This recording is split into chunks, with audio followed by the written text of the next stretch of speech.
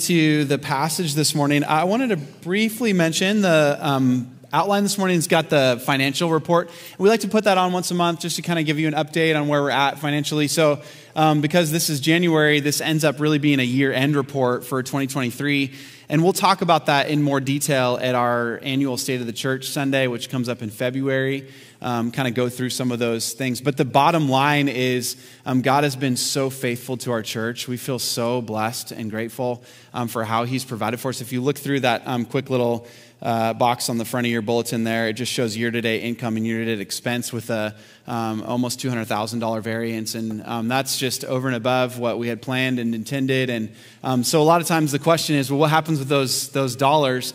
We have a reserve fund that's been established by our leadership, and which is well funded right now. And so, with the reserve fund reaches over a certain capacity, then it gets kicked back to the elders to actually make some decisions prayerfully about how to invest those funds in kingdom ventures. And so, we've been able to partner with a couple of our missionary partners and organizational church planting partners to invest some of those dollars, and we're going to continue to evaluate a few other opportunities like that. So. It's not as if we just tuck it away in a savings account. We do have a reserve fund, which we're grateful for, but we're looking for opportunities to see those dollars invested in the kingdom of God and ultimately to advance the gospel to the ends of the earth. That's our goal. That's what the mission of the church is. And so we're looking for ways to do that.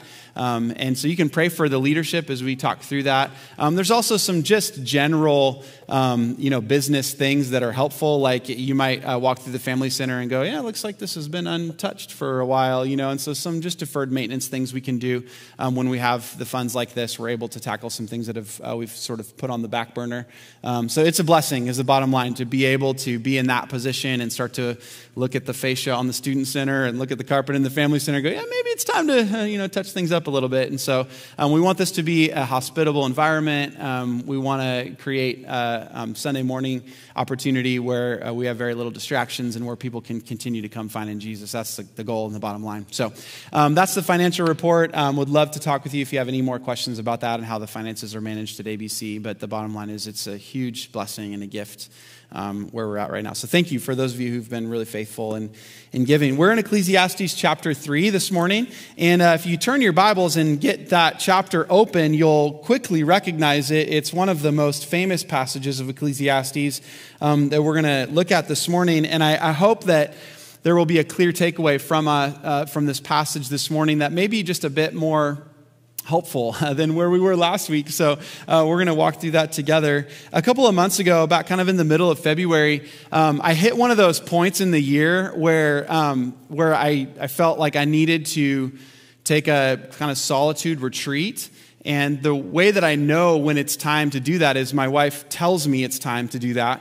And so she said, it's time, you need to go. And so I planned this little 3-day getaway, just a solo retreat with a journal and a Bible and a pen and, some podcasts. And I get in the car and I put on actually it's Audible, listening to a book because that's how I roll, maximize the time, got to multitask and get through the, as much content as possible. And I've got 3 days and I'm thinking, already strategically about how I'm going to, make the most of 3 days. And I get on to 46 East.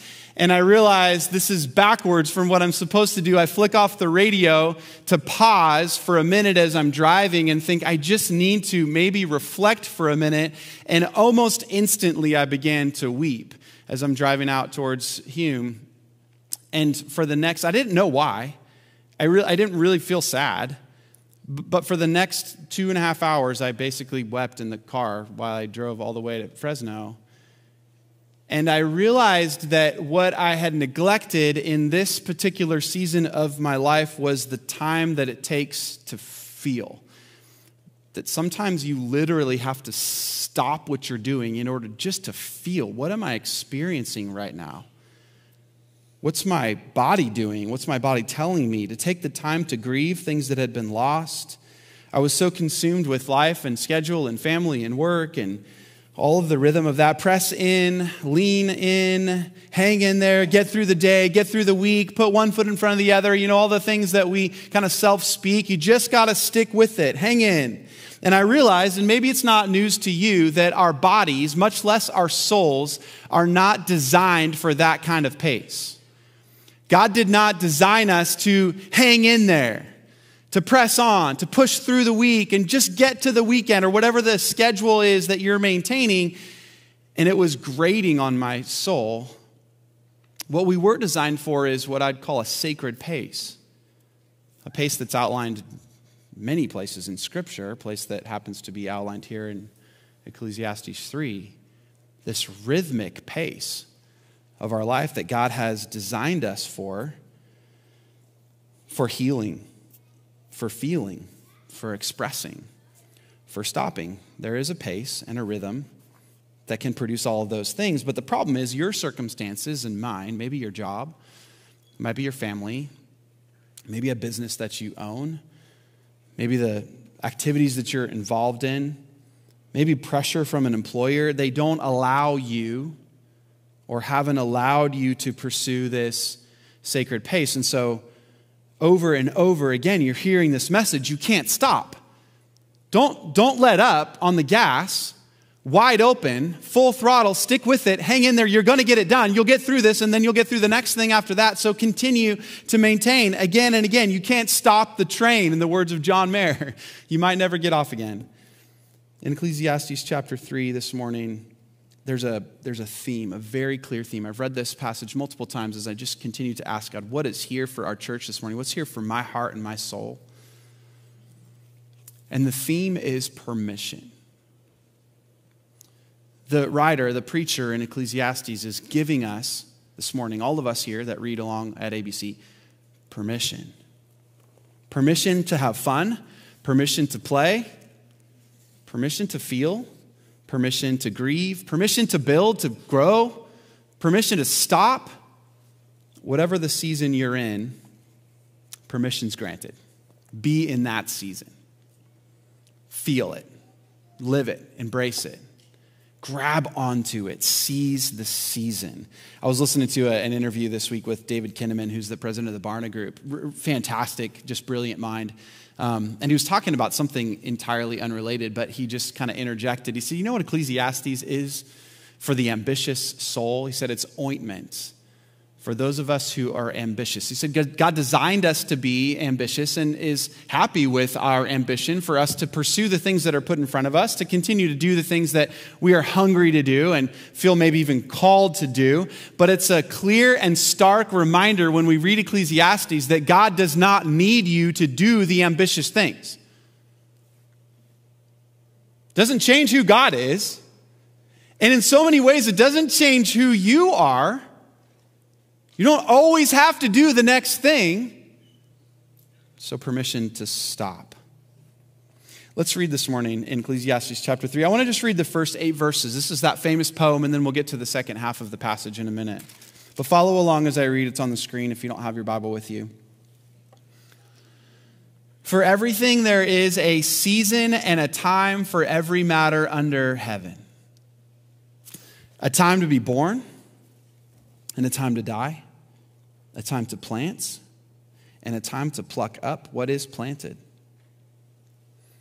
A time to kill and a time to heal, a time to break down and a time to build up, a time to weep and a time to laugh, a time to mourn and a time to dance, a time to cast away stones and a time to gather stones together, a time to embrace and a time to refrain from embracing, a time to seek and a time to lose, a time to keep and a time to cast away, a time to tear and a time to sow, a time to keep silence and a time to speak, a time to love and a time to hate, a time for war and a time for peace.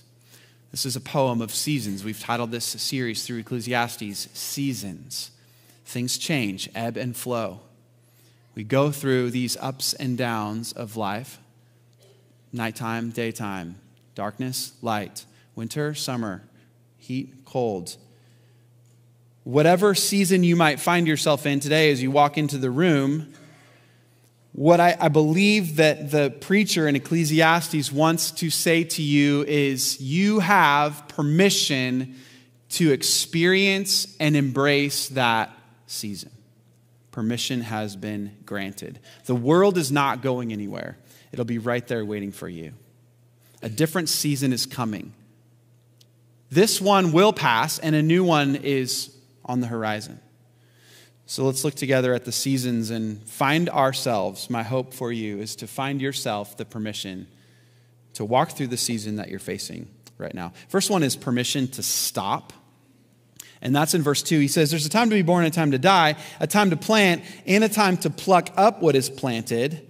Verse 5 is there's a time to embrace and a time to refrain from embracing. Verse 4, there's a time to mourn and a time to dance. There's a time to pause, a time in between, to stop. To pull up what's been planted. That's really interesting imagery because everywhere else in Scripture, when you go through kind of these agricultural analogies, there's a lot of sowing and a lot of planting, right? So you see, sowing seeds, cultivating the ground, watering the seeds. You have images of the harvest, of pruning, and then maybe even collecting what's grown or producing more fruit because of the way that the cultivation is taking place. So there's all these agricultural references in Scripture, and this one, to my knowledge, is the only one that says, pull up the thing that you planted. He didn't say harvest the thing that was planted or pick the fruit off the thing that was planted. No, pull it up from the ground, like rip the roots out, which is so backwards to the productivity mindset of our world, right? We think progress, build, grow, cultivate. Yeah, if you have to trim a little, that's fine. Pruning's okay. But don't pull it up. That's killing the thing. There's permission to stop. We're not prone to stop because it's the opposite in our mind of progress. And we think our life is on this trajectory of constantly moving forward, one foot in front of the other. And if you pull something up, it's like taking a big step backwards, and that feels counterproductive. And we would actually even say, maybe you wouldn't admit it, but you might even believe inherently, at least culturally speaking, that that's unbiblical. It's unbiblical to go backwards, right? What do we call it in old Christianese terms? Backsliding. Don't go backwards. Go only forwards. Not biblical. Ecclesiastes, there's a time to pull things up. You've maybe heard of fallow ground. It's not something that we talk about much anymore in agriculture. I'm not an agricultural expert, by the way. There are those of you in the room that will probably correct me later. But I've heard it said that in kind of older agricultural techniques, they used to let a field go fallow. Nowadays, there's a lot of modern techniques where you can alternate crops to maximize the nutrient usage of the soil. And there's a lot of supplements and other things you can do, or not in irrigation, where you don't need to do that so much anymore. But years ago, you would let the ground go fallow. You would pull up what has been planted and let the land sit. Let the land be restored. By letting a field go fallow, it restores the nutrient components that are in the soil. It restores the moisture content in the dirt. And it allows for that field to be far more fruitful in the future. And so you let it sit. Again, counterproductive. Let the land sit or rest. Pull up what's been planted. Stop doing something. You don't always have to start. Sometimes it's okay to stop. I appreciate Henry Cloud. Some of you guys have read Henry Cloud's work. He has a really famous book called Boundaries. But he has another less famous book called Necessary Endings. And it's really good. There's some amazing content there. But he says in Necessary Endings, in the language of Ecclesiastes, he's referencing there are situations in business or in life when you're trying to birth things that should be dying, trying to heal something that should be killed off, laughing at something that you should be weeping about, embracing something or someone who you should shun, searching for an answer for something when it's time to give up, continuing to try to love something or someone when it is time to talk about what you hate. It's kind of a harsh sentiment, but it sounds so in line with what the writer in Ecclesiastes is saying. Sometimes there's time to kill something. Let something die. You don't always have to start and cultivate and try to mend and heal and carry the thing that maybe just needs to die. There's a time, he says, to stop. It feels wrong, but it's true. Some things Sometimes the necessary things that need to die are in order to make room for more fruitful things to grow. And so we all feel the permission when we think about growth to start, to grow, to plant. But please, according to Ecclesiastes chapter 3, feel the permission to stop. And then look at verse 5. There's a time to embrace and a time to refrain from embracing. I love that he used the word refrain. It's this pause. Just stop. Don't do something for a minute. Maybe don't make the decision yet. Maybe lean back instead of lean forward. Refrain. And oftentimes, it's been so true in my life and maybe in yours, that in those seasons of refrain, in the seasons of stop, may be the only time and space that you find permission to feel. That's the second point there, permission to feel. Verse 4. He spends an entire stanza in this poem on feelings, on emotions. Verse 4 says, there's a time to weep and a time to laugh, a time to mourn and a time to dance. I think it's really helpful that it's ordered this way because it's backwards to the way I would have ordered it. I would say there's a time to laugh with exclamation and underline bold, and a time to lowercase weep. Time to dance with all the gusto and energy, and a time to mourn in parentheses. Right? Like that's kind of how our lives are lived. We put those things in brackets.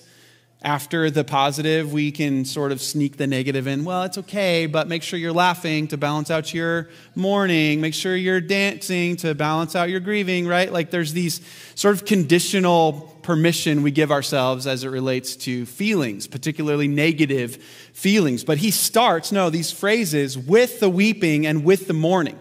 There is a time to weep and there is a time to mourn. And he answers those with laughter and dancing. Far more appropriate, at least according to Scripture. There was a Harvard study done just a couple years ago, 2020, where they analyzed the physiological impact of crying. They wanted to see what happens to the body when somebody cries. Emotional tears, not like just from eating a cayenne pepper, like emotional tears.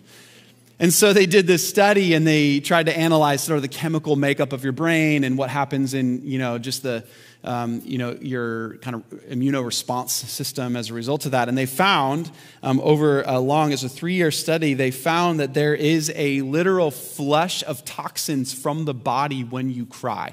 It literally pours out the bad stuff. Crazy. And no news to you, also a balancing of hormones through the release of oxytocin and endorphins to your brain, creating this balance of chemical makeup when you cry, tears that are emotional. Now, that may not be a surprise to you, but what might be a surprise to you is that the average male adult cries 1 time per month. It's like 1.4 times. You're thinking, yeah, well, that's a lot more than I cry. Jeez, baby. The average female adult cries 3.5 times per month, so a little over 3 times as much as the men. Also, you'd maybe assume that. But the average adult laughs 4 times a day. So if you do the math on that, it's a 99-to-1 ratio, laughter to crying.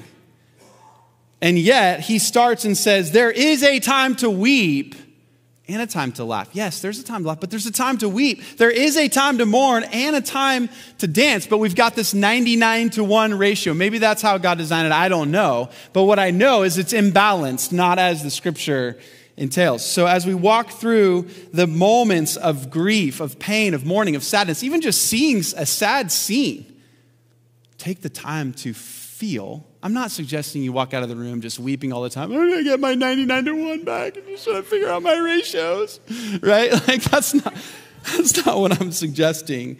But here the Kohelet, the preacher in Ecclesiastes argues there is a time for both. Permission, just the word. In John chapter 11, Jesus encounters Mary, whose brother had just died. You remember this scene. Her brother's name was Lazarus. And I'm just so thankful for John's clear language and descriptions of Jesus. He's just so in tune with what's happening in these scenes. And so as Jesus encounters Mary, John says in chapter 11, Jesus was deeply moved in his spirit and greatly troubled. Which is so bizarre because you know the scene and you know what happens. He ends up healing and raising Lazarus from the dead. But for some reason, unbeknownst to us, Jesus feels greatly and deeply troubled. He takes the time in the moment to feel. And he goes on, chapter 11, verse 34. You remember this famous verse, or 35? 2 words only, easiest verse in the Bible to memorize. Jesus wept. He wept. He paused for long enough to feel, experienced the rush of emotions, and gave himself over to it to the point of crying. Because Jesus knew there was a time for weeping, but a time for laughter. But sometimes laughter requires that you don't ignore the weeping. And he didn't neglect the pain of the moment. He didn't fight back the tears. He didn't push through the grief. He just stopped for long enough to feel. And he was criticized for it. I mean, keep reading down in the next verse. It says, they asked, why couldn't Jesus, who opened the eyes of the blind, also have kept this man from dying? And yet he's crying about it. But he could have healed him. He could have prevented this, and he's crying about it. Why is he crying? Because he knew that in that moment, he couldn't neglect the tears. And inversely, when you're in a season of weeping or mourning, and the rush of joy comes over from a funny memory or a unique circumstance, don't neglect the laughter. That's why these lines in this poem are so balanced, back and forth all the time. Yeah, it's okay to embrace the season of mourning, of grief, of weeping, but don't neglect the time. Don't keep yourself from laughter when the time comes. There's a kind of a description, or if you want to call it commentary, on this passage by the Reverend Joseph Parker. And it's interesting. I've got a whole bunch of kind of resources as it relates to commentaries, as you'd imagine, probably 5 or 6 sets. And of those sets, I've got a list of 3,000 sermons that are categorized from the 19th century. And of all the 3,000 sermons and all the 5 or 6 commentaries, there's only one guy that chose to address Ecclesiastes. Everybody else stayed away from it. Sorry, a little side note. And you're thinking, then why are we going to Ecclesiastes? But Parker says in his description of this passage, he poses the question, and this is in 18th century in England, in a very proper culture. He asks, is it right, though, to dance? He says, you may as well ask if it's right to breathe. It's not a question of right or wrong. It is a question of necessity. Whether you will turn dancing into an art or not, please yourself, but you must dance. When joy blows her trumpet and sunshine warms the blood, there is a time to cast away stones, a time to uproot, to abolish, to tear down, and to destroy. And there is a time to construct and to build and to make strong. The great thing is to know the time and to say the right word at the right moment. There is a time to dance, but he who would dance in the house of mourning is a foolish man and one not to be endured. There is a time to mourn, but he who would mourn at a wedding would be as one who shut the sun and shortened the road to the grave. There is a time, both for mourning and for dancing. Know the season. And if you're unclear on the season, the Kohelet gives us clear permission to reflect. Sometimes we need the moments of reflection in order to identify the season. So verse 7, he says, there is a time to keep silence and a time to speak. Is it obvious for me to remind you that we often learn more in our seasons of listening than we do speaking? You're going, speak for yourself. I know. I'm looking in the mirror. I'm not short on words. But in those seasons, in those moments of listening, is sometimes when we find the clarity to be able to identify not only the season, but also the steps forward and through the season, that we stop and withdraw and pull back and allow for others to speak, to allow God to speak, Scripture, the Holy Spirit to speak and to lead us through these moments. I'm so thankful for Proverbs chapter 17. It's one of my favorite chapters in all the Proverbs. It says, even a fool who keeps silent is considered wise. When he closes his lips, he is deemed intelligent. Man, even a fool. Just keep quiet. You'll appear a lot smarter than you maybe are. Just shut your mouth for a minute. Solomon goes on right in the next chapter, right after 17, the first couple of verses of 18. He kind of continues the same thought. A fool takes no pleasure in understanding, but only in expressing his own opinion. Isn't that true? How often do we take pleasure in expressing our own opinion rather than just listening? I don't make very many social media posts. I'm not in the habit of doing that. But apparently I used to be like years ago. Do you guys get those little things that pop up and they're like, 10 years ago today, you said this dumb thing, like puts a little thing on your screen. And so I see a few of those. The last one that popped up a couple weeks ago, it was a picture of a chalupa at Taco Bell, like stuffed with hot Cheetos. And I think I was like so overwhelmed with the stupidity of that I just like had to say something that I was like, wow, the culinary experts are at it again. Look they've come up with a new design for the chalupa at Taco Bell, stuffing it with hot Cheetos. Nobody cares what I think about Taco Bell. This is not news to you, right?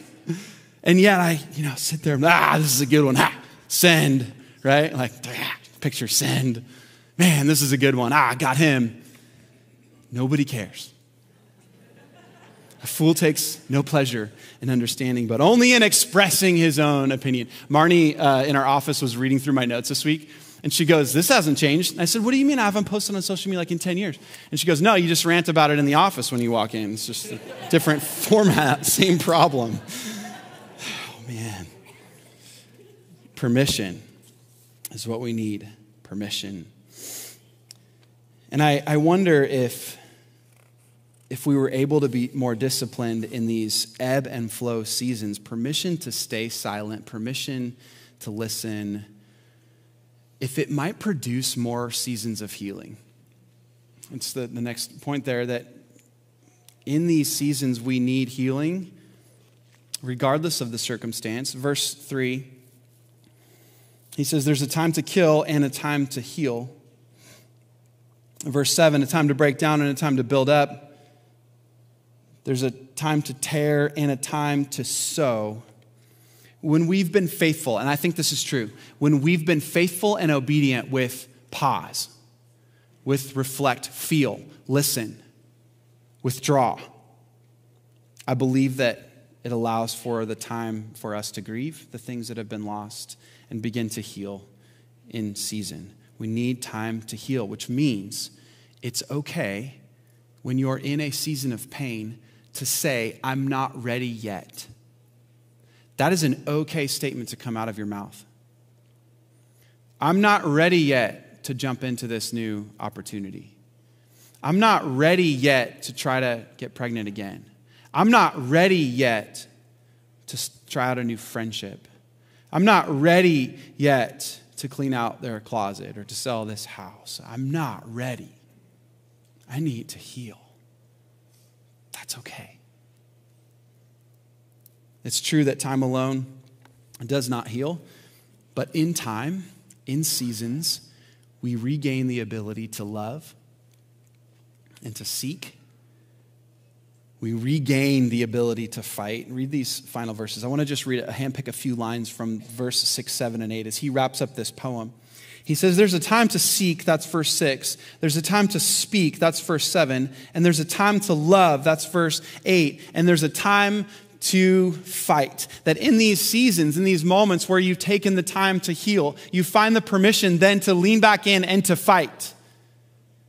To take action. I've spent so much of this time in reflecting on this poem on the passive. There's so much passive, and that's intentional because I think we're wired for active. That I think it was important for us to actually see these words as passive active or passive action in our lives, to stop, to feel, to heal, to be quiet, to listen, to pause for long enough to see what season you're in, but there is permission in the very poem, in the very passage, permission to fight. It's important in these moments, equally as important as pausing to re-engage in the fight, to look for opportunities. There's a time for speaking. There is a time to say the thing that's true. Yes, maybe beneficial to stop and listen first, but there is a time for speaking. Look for relationships. There is a time, he says, for love. Lean in. Look for projects. There are things to be built. There is work to be done. It's not as if we could step back and retreat for the rest of our life without ever re-engaging. There are friendships to be rekindled, relationships to be restored, things to take on, to lean towards. Look around, seek those who are standing with you. And the chances are, even in the season of utmost grief or pain or hurt or whatever you're going through or have gone through, you can look around and find someone standing with you. They may be at a distance even. Look around for those who are standing with you and fight for them. Love them. Lean in. Permission to fight. I want to finish the passage and just read the remaining verses here up to verse 15. But let me just give you a little lens to see this through. Here's what I see him doing is he rattles off this very poetic, really beautiful sequence. And then there's a reflection on the truth that exists in there because he builds a little bit of tension, right? Like you read this thing and you're like, season to die, season to be born, season to kill, season to heal. Like, what season am I in? What am I supposed to kill, right? He's just kind of looking through this whole scene of life, and then he gives a little commentary on the poem. So just listen to his commentary. He says in verse 9, "What gain has the worker from his toil? I have seen the business that God has given to the children of man to be busy with. He has made everything beautiful in its time. Also, he's put eternity into man's heart, yet so that he cannot find out what God has done from the beginning to the end. Only God knows the beginning to the end." Verse 12, "I perceived that there is nothing better for them," that's you and me, "than to be joyful and to do good as long as they live. Also that everyone should eat and drink and take pleasure in all his toil. This is God's gift to man. I perceive that whatever God does endures forever. Nothing can be added to it, nor nothing taken away from it. God has done it so that people fear before him. That which is already has been. That which is to be already has been. And God seeks what has been driven away." So he gets through this whole thing and says, permission, permission, permission. You can feel this season. You can experience the loss. You can lean towards others. You have permission to love, but you also have permission to stop something, to kill something, to reflect, to listen, to feel, mourn, cry, laugh, dance. All the permissions there. And he says, and by the way, God's in control of all of it, and he desires for you to find pleasure in it. So permission to enjoy the season.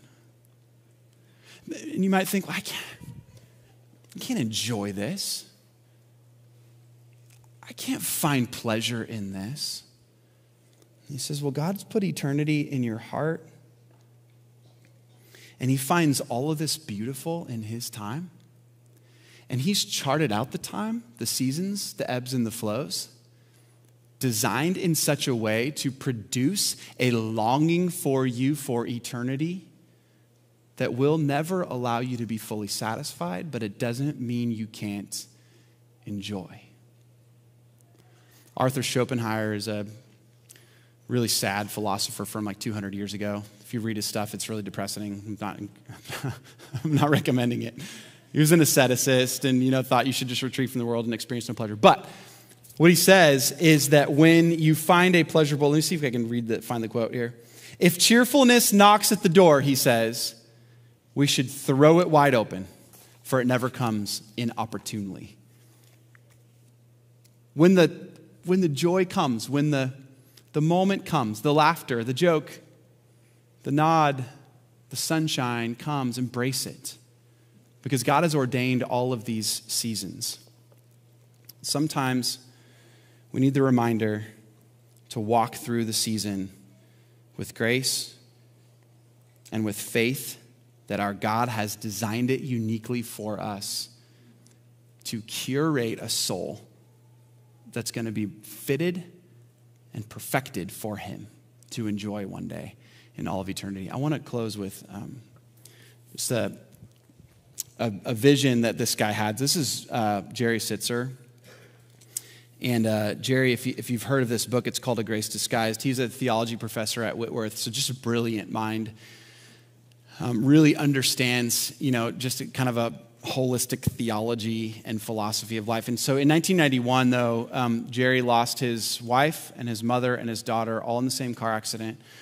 He and his other two children were there present on the scene, and he experienced a grief that nobody I know in my lifetime has experienced the way he describes. It's the darkest night of human soul in my mind, what he walked through in those years following that accident. And about 10 years later, he was really encouraged by some family and friends to record some of his thoughts in a memoir. And so he wrote this as really a memoir. It's called A Grace Disguised. And he opens this. It's a great resource, by the way, if you're walking through any season of grief. I highly recommend this, unlike the Schopenhauer quote. He opens with this premise where he's falling, feels kind of like he's falling into this abyss of darkness and doesn't know how to feel, doesn't know what to think or where to go from there. And so he has in that moment what he calls a waking dream, a vision. And I just want to read it for you as we close this morning. He says, I had a waking dream shortly after that, caused, I am sure, by that initial experience of darkness. I dreamed of a setting sun, and I was frantically running west, trying to desperately catch it and remain in its fiery warmth and light. But I was losing the race. The sun was beating me to the horizon and was soon gone. I suddenly found myself in the twilight, exhausted. I stopped running and glanced with foreboding over my shoulder to the east, and I saw a vast darkness closing in on me and was terrified by the darkness. I wanted to keep running after the sun, but I knew it was futile, for it had already proven itself faster than I was. So I lost all hope. I collapsed to the ground and fell into despair. I thought at that moment that I would live in darkness forever. I felt absolute terror in my soul. Later, he said, my sister told me that the quickest way for anyone to reach the sun and the light of the day is not to run west, chasing after the setting sun, but to head east, plunging into the darkness until one comes to the sunrise. And I discovered in that moment that I had the power to choose the direction my life would head, even if the only choice open to me, at least initially, was either to run from the loss or to face it as best as I could. Since I knew that the darkness was inevitable and unavoidable, I decided from that point on to walk into the darkness rather than try to outrun it, to let my experience of loss take me on a journey wherever it would lead, and to allow myself to be transformed by my suffering rather than to think that I could somehow avoid it. And he goes on to talk about the moments of utter grief and darkness as he decided to walk east, face the season, embrace it, the permission to feel this is as hard as it gets, to walk towards the sunrise through the darkness and realize that we have a different premise. We have a different starting point than anyone else in the world who's walked through this, because Jerry, like us, has a companion, a traveling partner through the darkness, and his name is Jesus. And Jesus will take you by the hand in those moments when you choose to embrace him and say, I'm going to walk with you through that darkness. And you're going to experience pain like you've never experienced before, but I will be with you walking through the pain, carrying you one day after another until we get to the sunrise and the light crests the hill, and you realize that this season too is over. And there's another season coming. And the season is on eternity's shore. That there will be a moment that you're being anchored by. That heaven has sunk its fishhook deep into your heart, and it is ripping you towards eternity. Because we are not longed for this world. And Jesus will carry you there. Jesus will meet you there. Jesus will walk you through the darkness. So wherever you find yourself heading into 2024, maybe it's not a season of darkness. Maybe it's a lighthearted, optimistic approach toward the year, and I hope that's true. The clear message of the Kohelet this morning, do you find yourself laughing? Permission to laugh. Do you find yourself dancing? Go ahead and dance. Enjoy it. Embrace it. It's from God. Take pleasure in it. Do you find yourself planting something? Yeah, do that. Plant something. That's from God too. Do you find yourself needing to uproot something? Okay, go ahead. That's painful, but I'm going to help you through the pain. Do you find yourself weeping in maybe the darkest night you've ever experienced, like Jerry Sitzer? Walk through it head on. Don't run from it. Embrace the season. Permission to embrace the season you're in and allow Jesus to carry you through it. Let me pray for you. Father, I admit that in our finite minds, we are incapable of seeing context and perspective, which means that we have a really hard time with changing seasons. Lord, we don't see what you're doing on a grander scale. We don't see how the changing of these seasons refines our souls. We don't always see the next season coming, which makes the one we're in sometimes very, very hard. So I admit this morning, Lord, that my perspective is limited and that I put too much stock and inventory into the things that are happening right now in front of me. Would you help extract our vision and our minds to see that there is a long game that you're playing with us, and that is to lead us to eternity. And ultimately what you desire for us is to embrace the traveling companion, embrace the Savior, the one who sacrificed, who experienced the darkest night that any human being has ever experienced when he took on the sin, the weight of the sin of the world. In order that we could be carried through our own seasons